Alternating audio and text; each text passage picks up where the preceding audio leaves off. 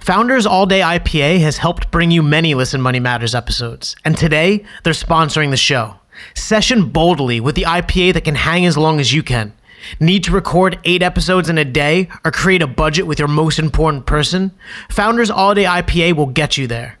All Day Session Ale keeps your taste satisfied and your senses sharp, making it the perfect companion for adventure. Naturally brewed with a complex array of malts, grains, and hops, All Day IPA is balanced for optimal aromatics and a clean finish.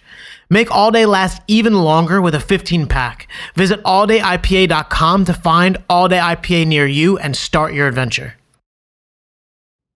Marketers, the age of the customer has arrived, and Salesforce is with you for every step of your customer's journey with your brand. Blaze trails across your entire business to create one connected customer experience. With Salesforce, be smarter and more predictive with your marketing using an intelligent platform that integrates marketing with sales, service, and commerce by engaging your customers on any device and channel in real time. Learn more at salesforce.com/money.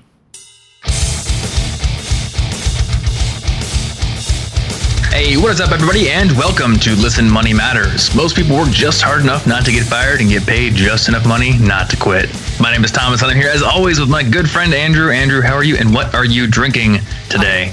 I'm good, especially, it's 11:11 a.m. right now, and I'm drinking... Oh, hey, make a wish. I wish I had another beer. I'm drinking a... I'm sure that wish could be granted. Actually, I have quite a lot more beers. I'm drinking... Okay, before you say this... I want to let the audience know that I did tell you how to pronounce this, and I want to hear if you can get it right. See, that's like my brain. Like, you actually did tell me the right way to pronounce it, but my brain overrides everything. So, Schlafly. Ah, man. Yeah. I wouldn't, there was no chance I was going to get it right. It's their pumpkin ale.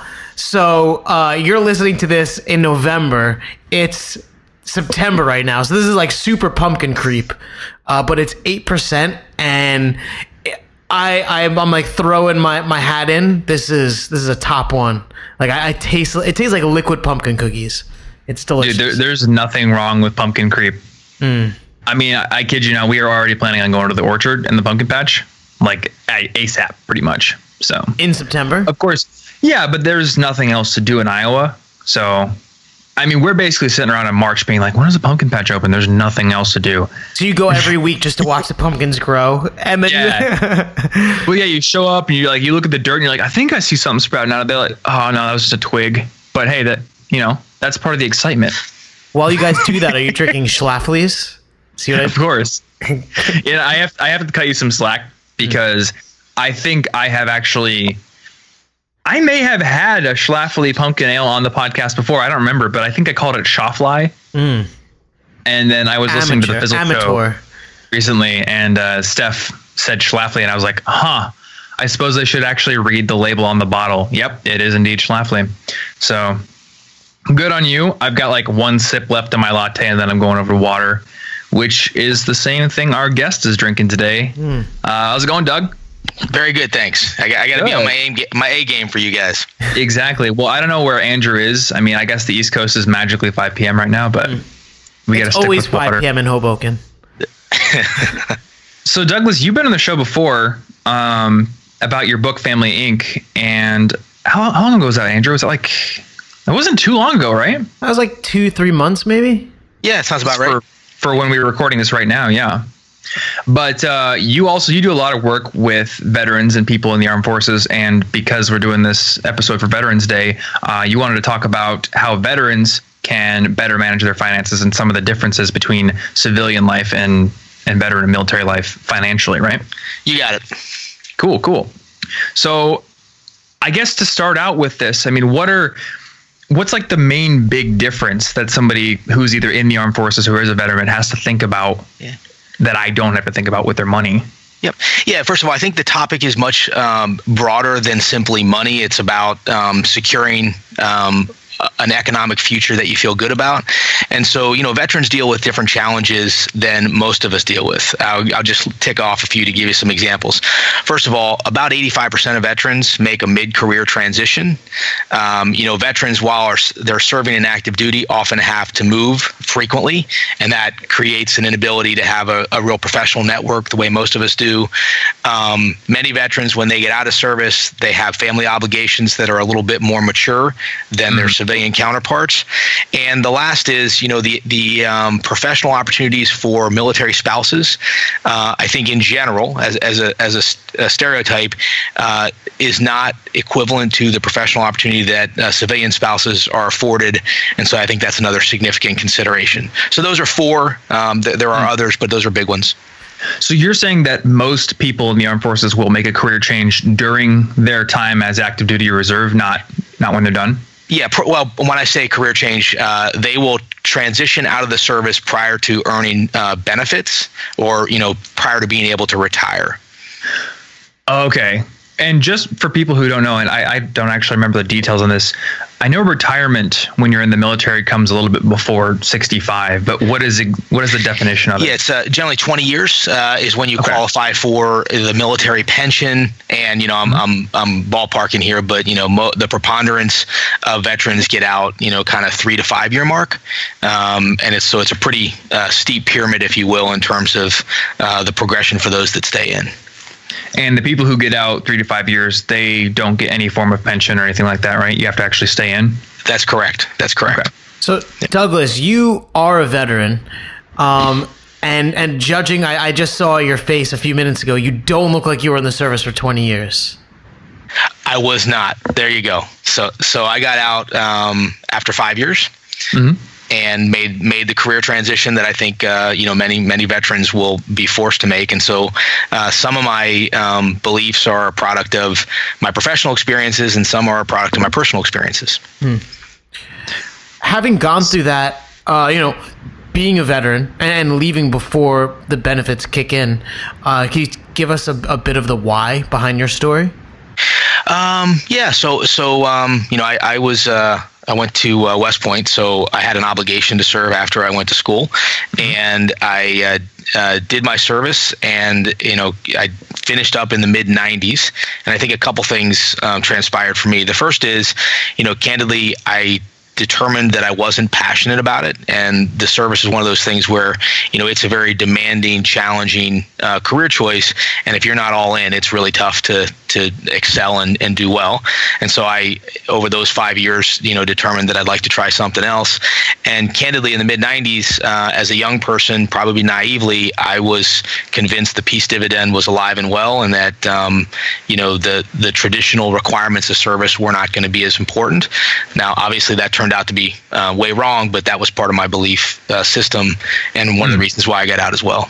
So what is the peace dividend? I haven't actually heard about that. Basically, post the collapse of communism, coming down of the Berlin Wall, the peace dividend essentially said that we weren't going to have those kind of conflicts anymore, and that governments could spend what they used to spend in military expenditures into investments in infrastructure and home and benefits, et cetera. So essentially what I believed in the mid '90s after Iraq One was that we were going to have a very benign international kind of war climate, which has not been the case. Okay. That's what I thought. Yeah, and that definitely did not happen. Exactly. Given the amount that we could currently spend on stuff like that. So what I'm really interested in is this question of how can people who are currently active duty set themselves up for success when they get out? Because I'm actually an Air Force brat. And my parents met in the Air Force. Specifically, my dad's story is he took the ASVAB. And for anyone who doesn't know, that's like the SATs of the military, I'm guessing, something like that. I didn't know. Aptitude test. And he scored really high. And at least the way he told to me is the commanding officer said, you can basically pick where you want to go, in terms of what you study or where you work. And the field that he picked has high paying jobs in the civilian world, but at least when he was coming out of the military, all of that experience he had gained in the military really didn't count for anything in terms of qualifications and ability to get employment in that field in the civilian realm. So that's been the kind of stickling point in my mind, is like, how can veterans utilize their experience and not fall into the trap of not being able to use their experience to transition to something when they're done? So lots of different answers to this. So I'll start, and you just kind of take me where you want me to go. But I think I look at, there are 4 significant opportunities to dramatically change someone's financial trajectory as they think about transition. One is the education choices they make, and we can talk about the GI Bill and how veterans can employ that. The second is kind of the career choices that they make. The third is financial literacy, and it's essentially a combination of making sure you understand how to manage your finances, but also that you've set yourself up at transition where you can afford to take some risk, because I think finding the best job requires a little bit of savings to maybe go without taking the mediocre job so you can wait for the best job.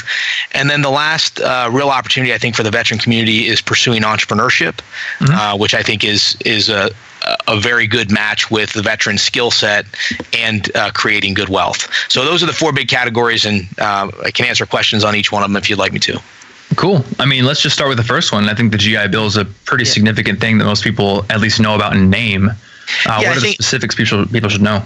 Well, I think the first is, almost 50% of vets getting out are taking advantage of the GI Bill now. So it is a very popular program, very important. I think one of the things that I try to promote when people think about going back and using their GI Bill, this is a significant asset. It's probably the largest asset that a veteran has at the time they leave service. The benefits, if you were going to replicate those with money, would be well in excess of $50,000. It's essentially 4 years fully paid education. So they need to think about it like an investment. They're not going to college for free. They earn those benefits, and they need to think about it like a scarce resource. The second is you got to be thoughtful about what college you're going to. The graduation rates and the placement rates are very different depending on what college, and not all careers are created equal. And so choosing, science and mathematics and things that have a quantitative background are going to pay more than generally liberal arts educations. And I think the other big piece of advice that I think is important for vets to consider is, once you've committed to that, you've got to get through school as quickly as possible. And what I mean by that is most vets, they're a bit more mature, they have more mature family situations, and there's real opportunity cost to staying in college. So probably unlike you, you got out of high school, you had no obligations, you went 4 years, maybe 5 years. Veterans often come out with families, and the ability to compress that time to get back out into the job market is important. And actually, that was kind of what I wanted to ask is, if you're going into college and you've got it paid for 4 years, what's the big difference between you and an 18-year-old kid who's also going into college? And I guess the more mature family situation is probably the big one, right? Yeah, I think that's the biggest one. These are rough numbers, but almost 60% of veterans that are back in school report having some kind of dependent. Really? They're either in their late 20s. And so, it's a different dynamic in terms of the need to get back out into the workforce. I was in college. I had a really good friend who I met through my fraternity. He was a veteran. I was maybe 18 at the time, and I think he was like 30. But his maturity, and we went through the same class and stuff, his maturity, he dominated at pretty much everything, where I was just like a stupid young kid. So I definitely see, obviously the responsibilities expedite, and a little fire under your ass to get going. But I think the maturity is a huge benefit. Yeah. Totally agree. Just one other point there too. The GI Bill is structured such that you have 15 years to use it. And it's not as if you go and you complete your college education that it goes away. So you may want to use it, further down the road for a different skill set. So Douglas, I want to... Can you split it? Actually, that's a good question. Can you split your GI Bill? Yes, could absolutely. You go to trade school, get an electrician degree, work there, and then, put the rest of it to 2 years in a economics degree 10 years down the line? Absolutely. It's actually pretty broadly structured. So you could also use it to get certifications. There's a variety of things you can do with the GI Bill other than simply apply to a 4-year institution. Oh, wow. Interesting. Are there any kind of educational opportunities for when you're currently active duty? Can you take night classes or anything like that to sort of accelerate? Yes, and I think a lot of vets do that. I generally am a fan, but there are some risks. One of the things that I mentioned is a challenge with vets transition is they're forced to move around a lot, and so a lot of times, active duty soldiers will get permission to take a course, but then the challenge is they have to deploy to a new unit. And those credits may transfer, they may not. And so it can be challenging in terms of assembling a body of course credits that get you to your graduation. Would it be better for somebody who thinks they may be moved around a lot to do maybe online classes instead of taking a local class? Yeah, I think that's a really viable option if you kind of have the study habits and the learning approach that works well for you. Okay. And then one thing on my mind, not really related to education, but I bet you we have a few people listening to our podcast who are maybe 17, 18 years old, thinking about going into the military. Is there like a pressure to get into a long-term relationship that the military creates, or like what's the reason that you have so many people with a dependent coming out of the armed forces? Is that normal, or is it higher than civilians? Marriage rates are modestly higher in service than without, and I think it is a little bit of there's no right or wrong here. As my opinion is, there is a little bit of a culture that the service values family, and the second thing is I think the service experience is one that is very challenging, and I think it's comforting to have someone significant in your life that can share those experiences with you. Okay. So, I mean, I guess, would you recommend waiting for financial reasons, or do you think it's okay to still pursue that and then just take the challenges as they come? Yeah. So I would say it this way. If you ask me from a financial perspective only, the best advice to active duty service members and veterans, I think, is delay your family decisions, both significant, relationships with your spouse as well as children, until you've navigated your career transition. Now, that's the best financial answer. That may not be the best personal answer, and so everybody's kind of got to overlap those competing demands. But that certainly gives you the most flexibility. Gotcha. I want to jump back before we go to the number two. I want to maybe tie a bow on the education and the GI Bill piece. Thomas brought up a good point, and I think it applies to many people where they're leaving the service and their skills don't directly relate to some job, in civilian life, but they have this GI Bill, so they can get educated on anything. How do you choose what you should go in? And I know you said math and sciences, and those pay the best, and they're super sexy. But if you're not, if you don't have some prior experience in those realms, that's definitely scary to get in there. Should you go to your least comfortable spot? Should you try and find something that marries your existing experience with future income? Yeah. So, I'm going to key off one thing you said early on here, which is that a lot, when veterans get out, they don't really have skills that are relevant for the private sector. I would actually argue they have a lot of skills that are very relevant. However, we don't do a good job of teaching veterans how to translate what they've done in a way that employers can understand it. So I'll give you my own personal example. So I was a rifle platoon leader in the infantry in the Army. And so we have an OER, which is my officer evaluation report. And in there, it used to give me, it used to define what your job description was. And so it said things like, I managed 30 soldiers, and I managed $1 million worth of equipment, which included various types of weapon systems and communication systems.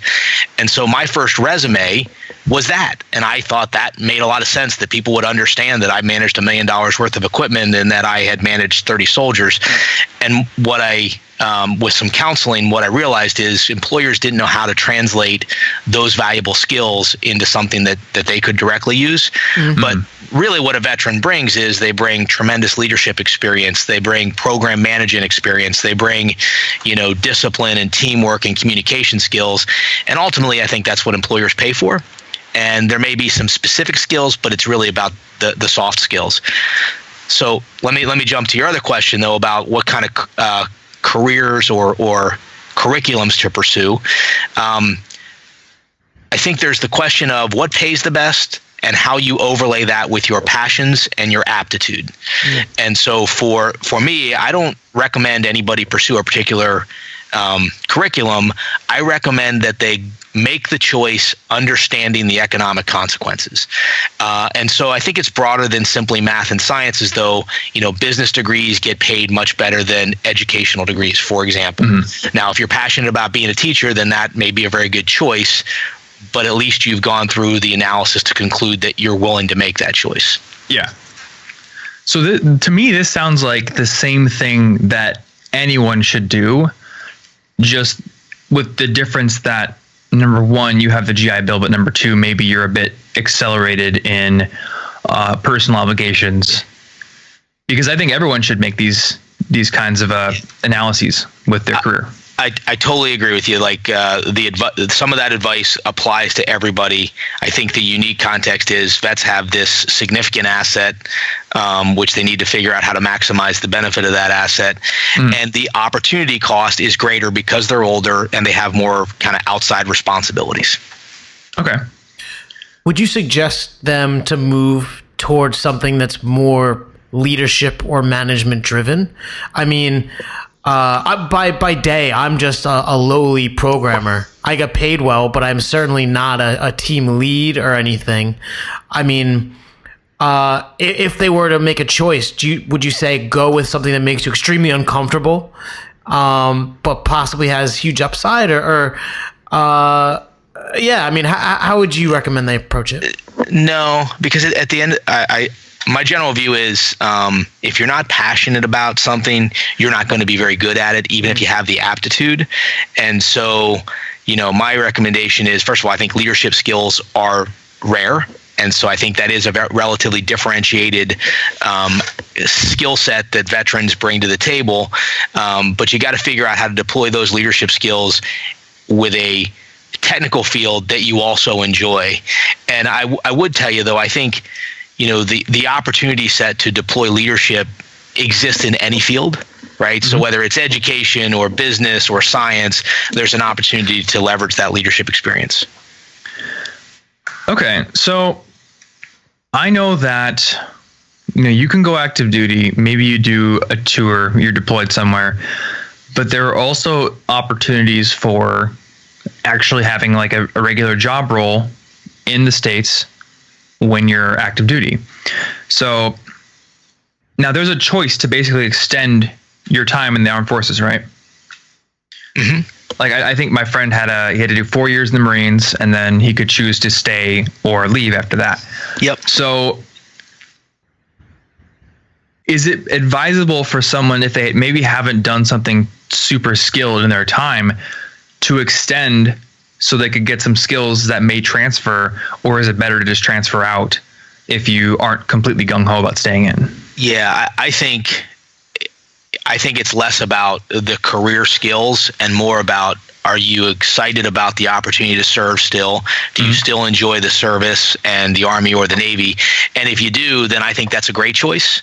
But I wouldn't make that choice and acquire additional skills simply because I thought it was preparing me for a better professional opportunity. I think you can go do that and replicate it with the GI Bill at school. Okay.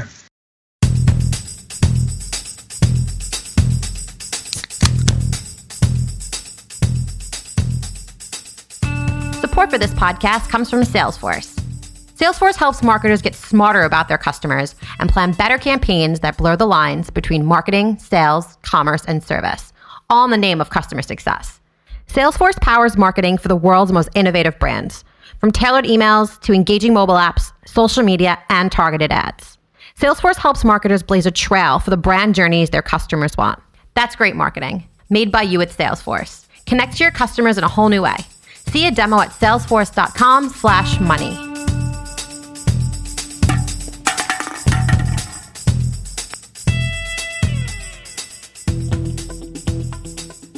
So I want to jump into this spouse area, and I think you brought up an awesome point that really doesn't get discussed much, is that the spouses, because they're moving, don't really get a hold down like a job, and it makes it difficult. They're maybe looking for a job as often as they are working a job. Yet this is another person who is, an equal and can earn well on their own. How do you handle this so that they can also contribute and manage all the movement? Yeah. So let's just talk about the problem or the some of the current situation, because I think it's important to frame this conversation. So in my mind, this is one of the single biggest opportunities to promote, veteran economic stability, is to create a better professional ecosystem for spouses. And so I'll give you a couple statistics. There's an organization called Blue Star Families that did a big research study, but what they concluded was that military spouses were 43% of military spouses do not participate in the workforce, compared to about 26% of civilian spouses. Of spouses in the military that are pursuing employment, 18% cannot find a job, compared to the equivalent statistics in civilian world is about 5% unemployment. And equally important, for those that do get employed, 35 to 40% are characterized as underemployed, which essentially means, given their skill sets and their age and their capabilities, we would expect them to make X, but they're making, substantially less given their circumstances. So this is a really big problem. And then you overlay the fact that, most many families in America today are dual income families. That didn't used to be the case, 30, 40 years ago, but as it's evolved, this has become a more pronounced problem in the service. And then we talked about this mid-career transition. 85% of vets will make a career transition. And if we've created good economic opportunity for the spouse, that obviously makes the transition a lot easier. So I think this is a really big opportunity for us to positively impact the veteran community, is promoting job opportunities for spouses. Well, how do you do that? I mean, obviously they're struggling on their own. I mean, I don't want to say like they're not trying. Like they're obviously trying and not getting anywhere near the level of what civilians are getting. And then maybe to kind of tack on another one, what can the active duty or veteran do to kind of help them? Yeah. So first of all, I think there's a lot of reasons on why this exists, and I don't know that it's fact or opinion, but I think part of it is a cultural issue. I think when you say culture issue, you mean like the military almost discourages spouses from working? I don't think it's that they discourage spouses from working, but I think that the veteran or the active duty soldier has a job obligations which often make the spouse working hard to manage the collective family responsibilities. And, they deploy frequently. So it's kind of hard to maybe have a job when your husband or your wife is deployed very regularly. The fact that they are caused to move frequently, you change posts the longer you stay in. So if you're caused to relocate every 2 or 3 years, that obviously creates a more challenging environment to build a significant career. So, lots of reasons on why this may exist. I think there are a number of ways that, as a nation, we can address this. First of all, I don't think it's a military problem only. I think this is a corporate America issue as well. So I believe it starts with financial literacy training. So that the spouse is the most likely person to be, in my vernacular, the chief financial officer of the family. And so, DOD and the Army helping spouses effectively assume that role, I think, is an important element of it. We currently counsel veterans when they get out about how to go find a job. I think we need to counsel spouses when they join the service, essentially through their relationship with the active duty soldier, how to think about managing a career while your spouse is on active duty. Because I think there are certain careers that are more likely to be employable, and having an understanding of how to use the military resources to get a job, I think, is an important element of this. When you say military resources, what do you mean? Like the job networks, or? Well, I think there's job counseling, understanding what jobs are available on the post that your spouse is stationed that you may be eligible for is an important example. Understanding that, for example, the education field is a really good field if your partner is an active duty veteran, because no matter where you move, obviously you're going to need educators, you're going to need nurses and things like that. So that's a good example of, a profession that's highly employable no matter where you move. I think there's another element of this, though, which is we create all these benefits for veterans, like the GI Bill, for example, like preferences in government contracting for veterans. I believe if we really think about it appropriately, spouses should be eligible for those things too. Yeah. We're really trying to create financial security for the veteran family, not just the veteran. Well, I was going to ask, are there any educational benefits or scholarships out there that are specifically for spouses of service members? So I'm sure there are scholarships, but I would tell you that the way I believe the current GI Bill works is under certain circumstances, you can transfer that benefit to your dependents, like your kids. Oh, okay. I don't believe it's available to transfer to a spouse. Mm-hmm. But I think I think that's an interesting policy change that has some merit. So there's one thing I want to bring up here, because I go on Pinterest a lot. There's actually a lot of these military wife blogs that just kill it on Pinterest. So I end up on some of them sometimes. And there's this one I remember that I'm looking at right now. This girl, she's a military wife, and she wanted to go to college. And she wanted to go to an out-of-state college, which meant she was going to have to pay out-of-state tuition. But she says right here in her post, she emailed the advisor, said, "Hey, I'm a military wife. Is there anything that I can do in terms of benefits?" And apparently that exempted her from paying out-of-state tuition. Really? Yeah. So, yeah. Yeah, I believe, when you move into a new state and you're there because a family member is in service, I believe essentially that establishes state residency for things like education. But Pinterest, your example is a great one of the kind of career that a spouse can manage no matter where they are located geographically. Yeah. Yeah. I mean, Andrew and I both know how tough it is to start making money when you're doing like online content, but I have seen quite a few of those military spouse blogs that do pretty well. So yeah. In fact, I think there's a couple of them that go to FinCon, and I've met some of the people who run them. So maybe let's talk about entrepreneurship a little bit. And I mean, I'm obviously very, very interested in that, and I think everyone listening knows. But one example to maybe whatever. One example that sticks out in my mind of an entrepreneur is this guy John Lee Dumas. He's very successful. People feel all different ways about him, but he's a veteran. And he took his discipline from being a veteran, and he basically was ridiculously focused and created one of the largest podcasts, in the early days of podcasting, and now makes like a stupid amount of money. What type of entrepreneurship opportunities do you see, and like what can veterans bring to the table that most people can't? So first of all, let me tell you why I think entrepreneurship is such an interesting area for veterans. First of all, I think for all of us, it's one of the surest ways to wealth creation. We talked about that on the last show.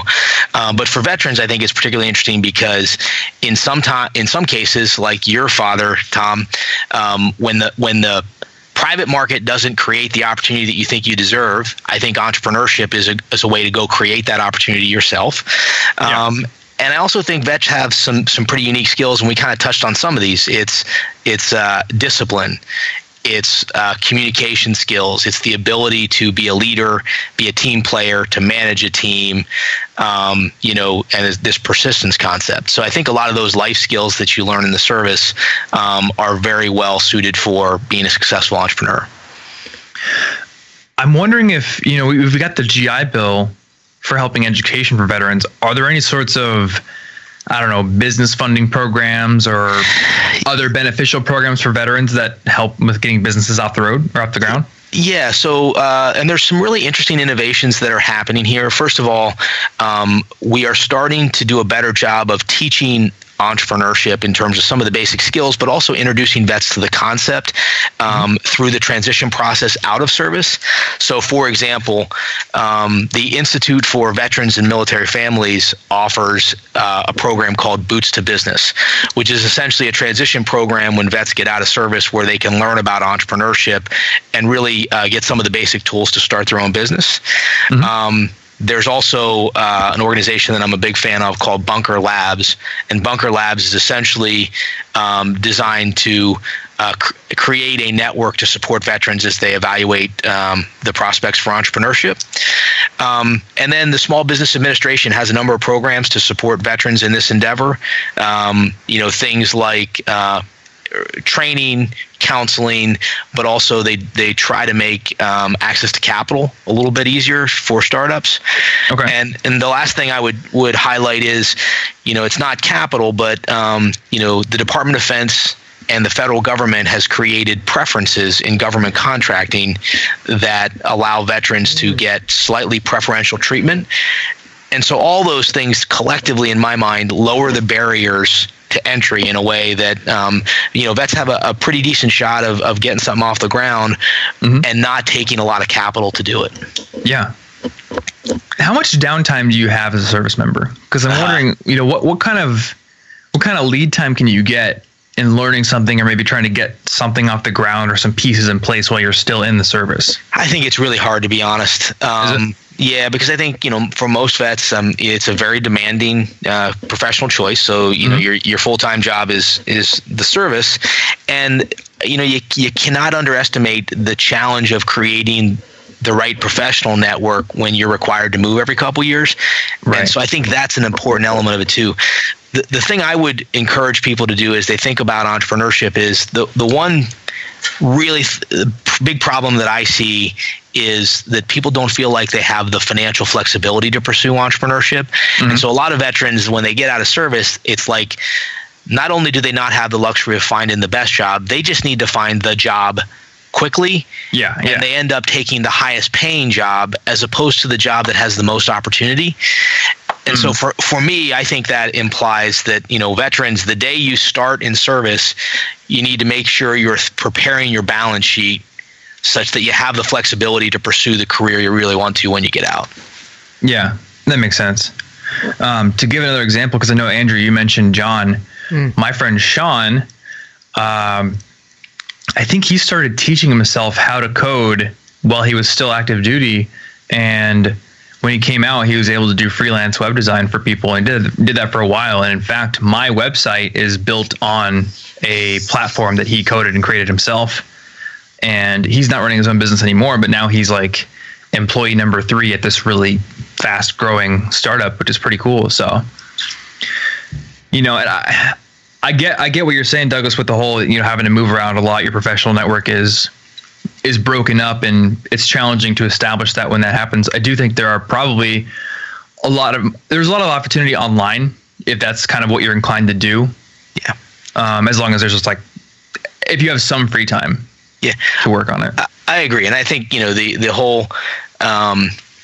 whole personal education of, if I really want to be an entrepreneur, let's make sure I really know what I want to do and begin to acquire some of those skill sets, I think is totally fair game and probably time well spent. Yeah. This word entrepreneurship, it's like just thrown around all the time. And I almost feel like it's lost all of its value. We're talking about entrepreneurship, starting businesses, but Douglas, can you kind of maybe explain what it might mean for a veteran or how they could get started? Because it's very pie in the sky the way we discuss it, but I think there's tried and true paths to actually doing it.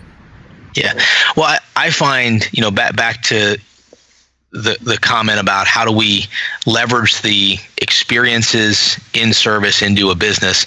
I find that most of the entrepreneurs that I interact with that are veterans directly transition into serving the government. And so, if you've been a 20-year professional in helping the Department of Defense manage logistics, Well, obviously, when you get out, they still hire a lot of civilians that do those kind of projects. And so, those are the kind of situations where in my mind, you've developed a very relevant skill set in service, and you're simply providing that same service from a different platform when you get out. I think for many vets, it is intimidating, to the thought of starting your own business. And I think really, very simplistically, it's just about providing combining your capital with your skill sets to bill out. So you don't have one employer, but you have a number of employers, and we call those customers. So how exactly, to give an example, did your path work out in that? Because you're doing pretty much entrepreneurship now too. So yeah. So this gets back to this whole concept of financial flexibility. So I got out in my late 20s. I was married. I had my first child, and I ended up going back to business school. And candidly, had I not had my parents who were very supportive of that investment and them being able to help me a little bit, I think I would have probably tried to just get a job. And so, it gets back to, I see in my own path, the financial flexibility that allowed me to pursue a degree in business at Harvard was what was a really, meaningful point in my career progression. And then I spent, 10 years in some kind of investing capacity and learned the business. And then ultimately, after being an employee for 10 years and learning the business, I decided it was, best to start my own. And so with a couple partners, we started a firm about 10 years ago. And so I think that's a very common evolution. You acquire an education, you practice in the field that you're passionate about until you acquire skills. And then at some point you acquire, enough financial resources combined with those skills that all of a sudden it doesn't look so risky to start your own thing. Yeah. Was there any thought in your head of being an entrepreneur right when you left? Or did this only come about? No, first of all, to Andrew's point, the ubiquitous nature of the term is so not what it used to be. So I don't really think I had been exposed to the term entrepreneurship until I got back to business school. So the concept had never really been something that was on my mind, really until I'd been in the business for a number of years, and then ultimately, decided I'd rather be a business owner than an employee.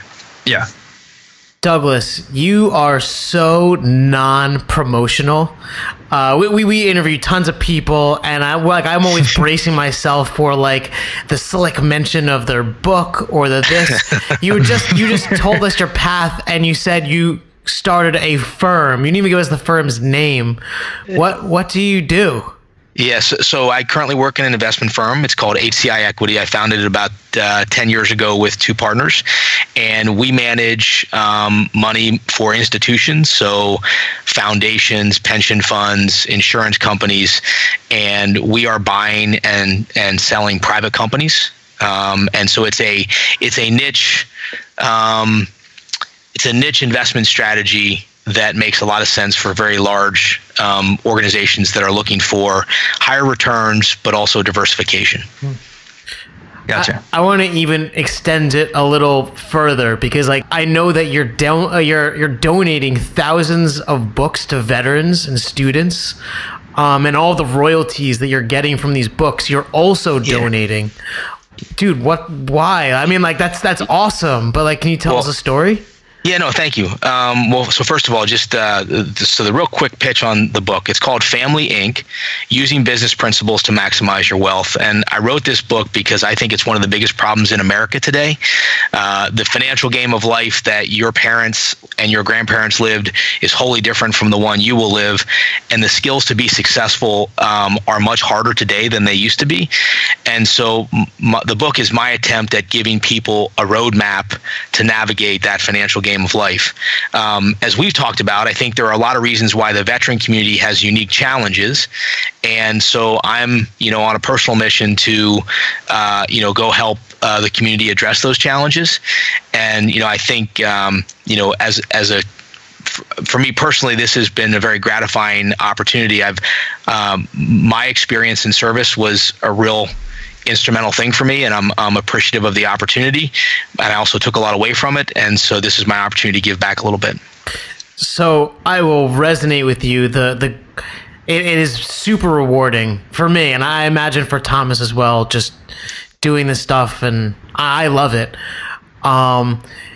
You wrote this book on financial literacy, and one of the things I think we had talked about before we were recording is that the meaning of that is a little different for veterans and people in the service than civilians.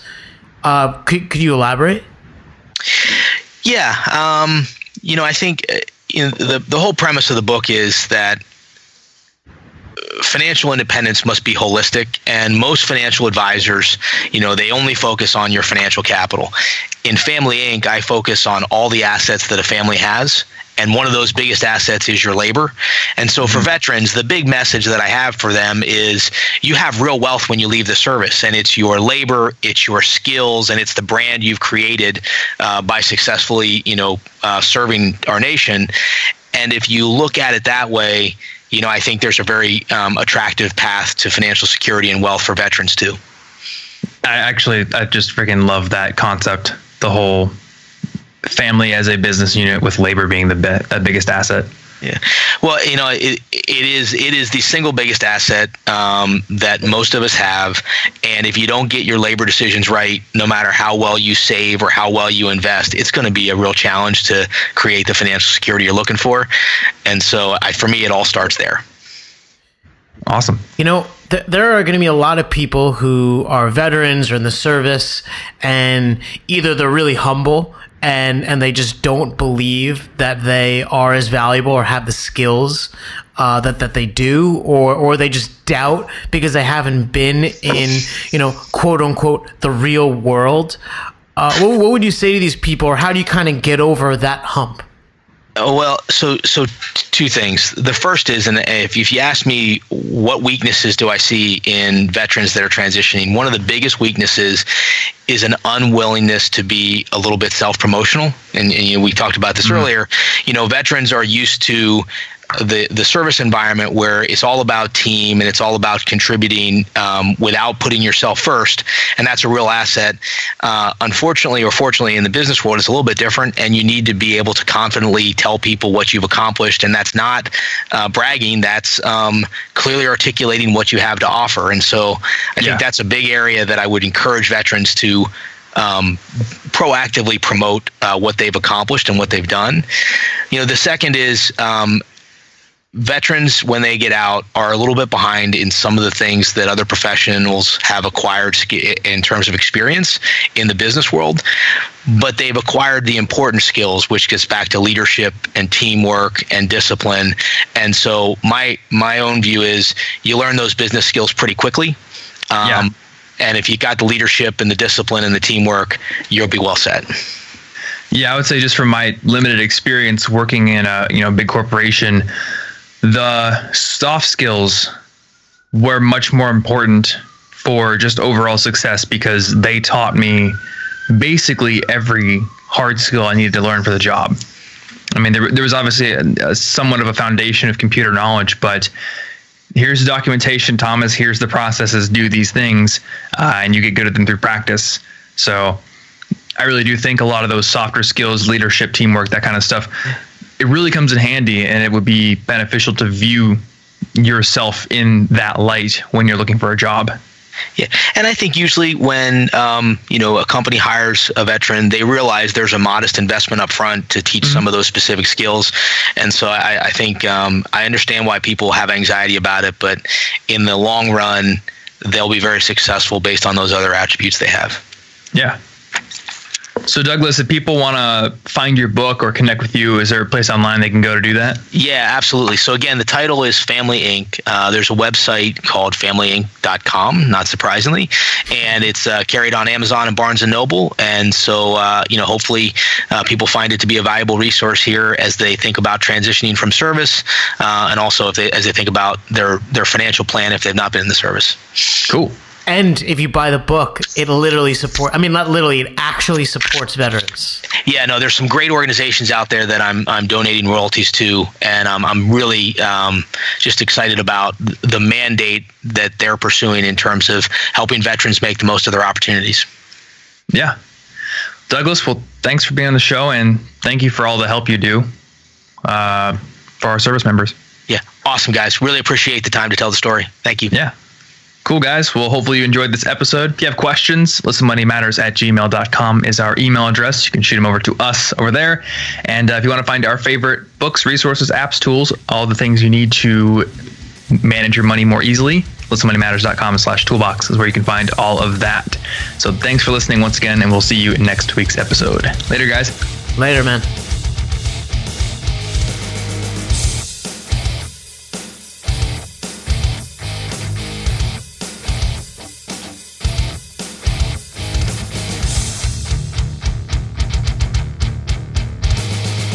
Please tell your friends about this show.